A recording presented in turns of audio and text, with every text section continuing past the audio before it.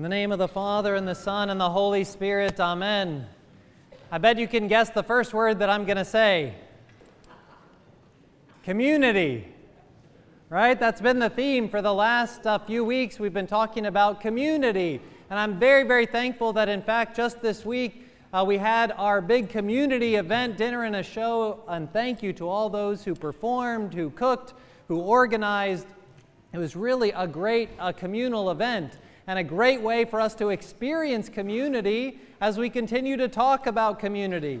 And so this morning, with Lent starting tomorrow, yes, Lent starts tomorrow, we will once again be talking about community, because the commemorations that the church gives us today helps us to understand again what breaks down community and what really builds up community. And that's what we need, because we need community to be able to make it through Great and Holy Lent, and not only to be able to make it through Lent, but honestly to be able to make it through our lives as Christians.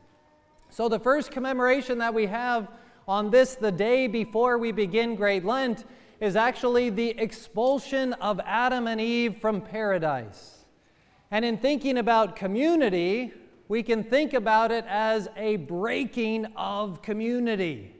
They were literally in communion with God on a daily basis, and they broke that communion.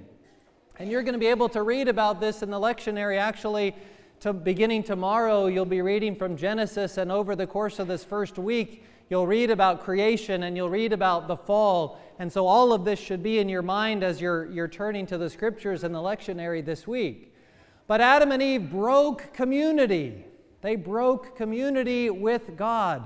They had been put in the Garden of Eden, and they'd been told so many wonderful things to do. They'd been told, fill the earth and subdue it.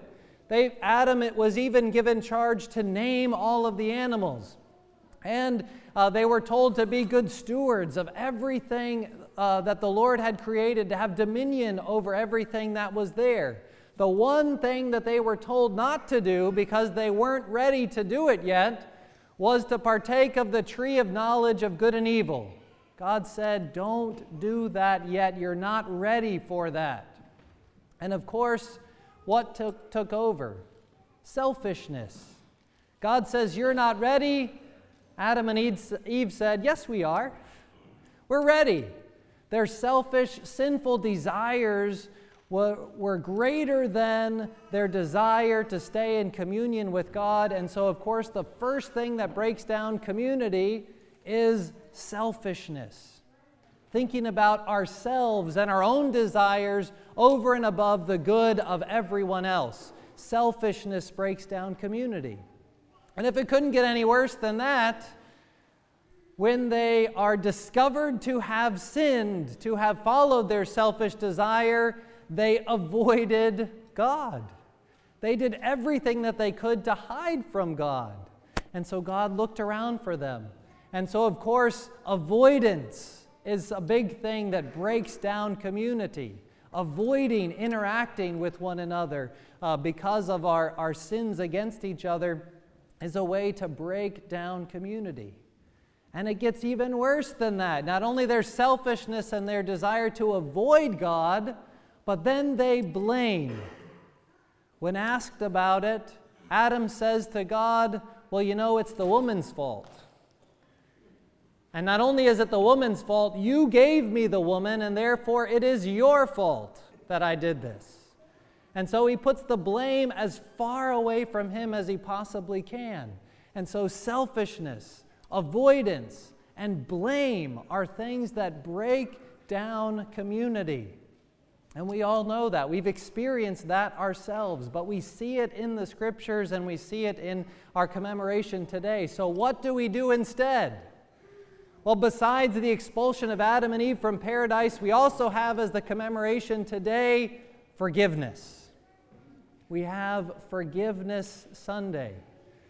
And it's the way that every year we begin our Lenten journey really uniting to each other in the community. And we're going to have a great opportunity to do that this evening at the end of our Forgiveness Vespers. where we're actually able to interact with one another and seek each other's forgiveness and grant forgiveness to one another as well. Because that's the opposite of selfishness. That's the opposite of avoidance, and that's the opposite of blame. Because real forgiveness is marked not by selfishness, but a willingness to see and perceive how others are feeling as well. To put the needs of others over and above ourselves. That's the sacrifice and the service that is brought about, first of all, through our willingness to ask for and to give forgiveness. Secondly, instead of avoidance, the best way for us to be able to encourage ourselves to be forgiving and to seek forgiveness and to give forgiveness is vulnerability. And that's just about a 4-letter word in our culture, vulnerability. To actually share, you know what, I'm hurting. And that's why, and I'm not going to go on a diatribe against social media, I use it myself, but that's why it's a false community. Because we put a good face in front of everything on Facebook and Instagram and all of those things, as opposed to the reality of what is going on in our hearts. And I'm not saying that we need to share with everyone our woes, but we do need to have people that we can be vulnerable with, and to admit our shortcomings, to admit when we are pained, admit that we are feeling sorrowful. We need to be vulnerable in order to actually seek and to give forgiveness in a really powerful way. Because seeking and giving forgiveness is very hard. When we seek forgiveness in vulnerability, we are actually admitting that we have done something that is wrong. We are not blaming, we're not avoiding. We are going to a person and saying, you know what I did was wrong. We're recognizing that they have felt pained and wounded by us. And when we do that, we are able to then be reconciled and to bring those relationships back together when we go and we seek forgiveness for the wrong. Just as difficult, and perhaps even more difficult sometimes, is actually giving forgiveness, granting forgiveness to other people. Now remember, when we give forgiveness, it doesn't mean that we're actually looking at the person and saying, you know, what you did was okay. That's not what we're saying. When we forgive someone, we can still tell them, you know what you did hurt me. It pained me, it caused me sorrow. It was something that is difficult for me to get over. But when we actually grant forgiveness to someone, we are releasing them. We are releasing them from that bondage that we have created within our own hearts.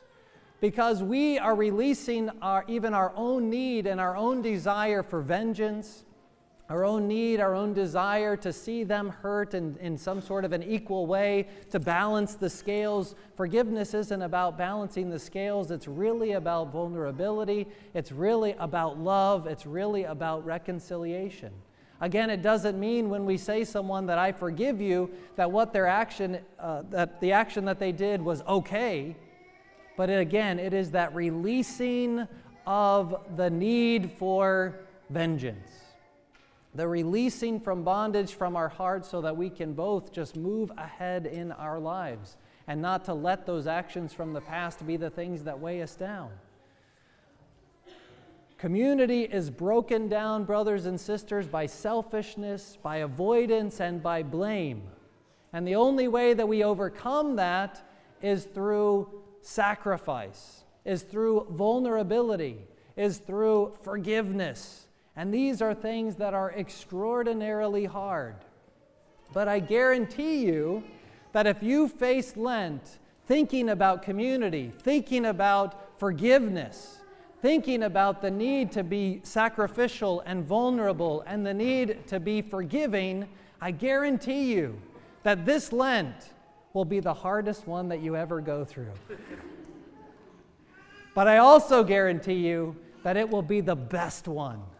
Because on Great and Holy Pascha, you'll be able to sing with all of your heart, let us call brothers even those that hate us.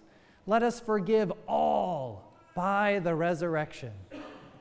Real community, sacrifice, vulnerability, forgiveness.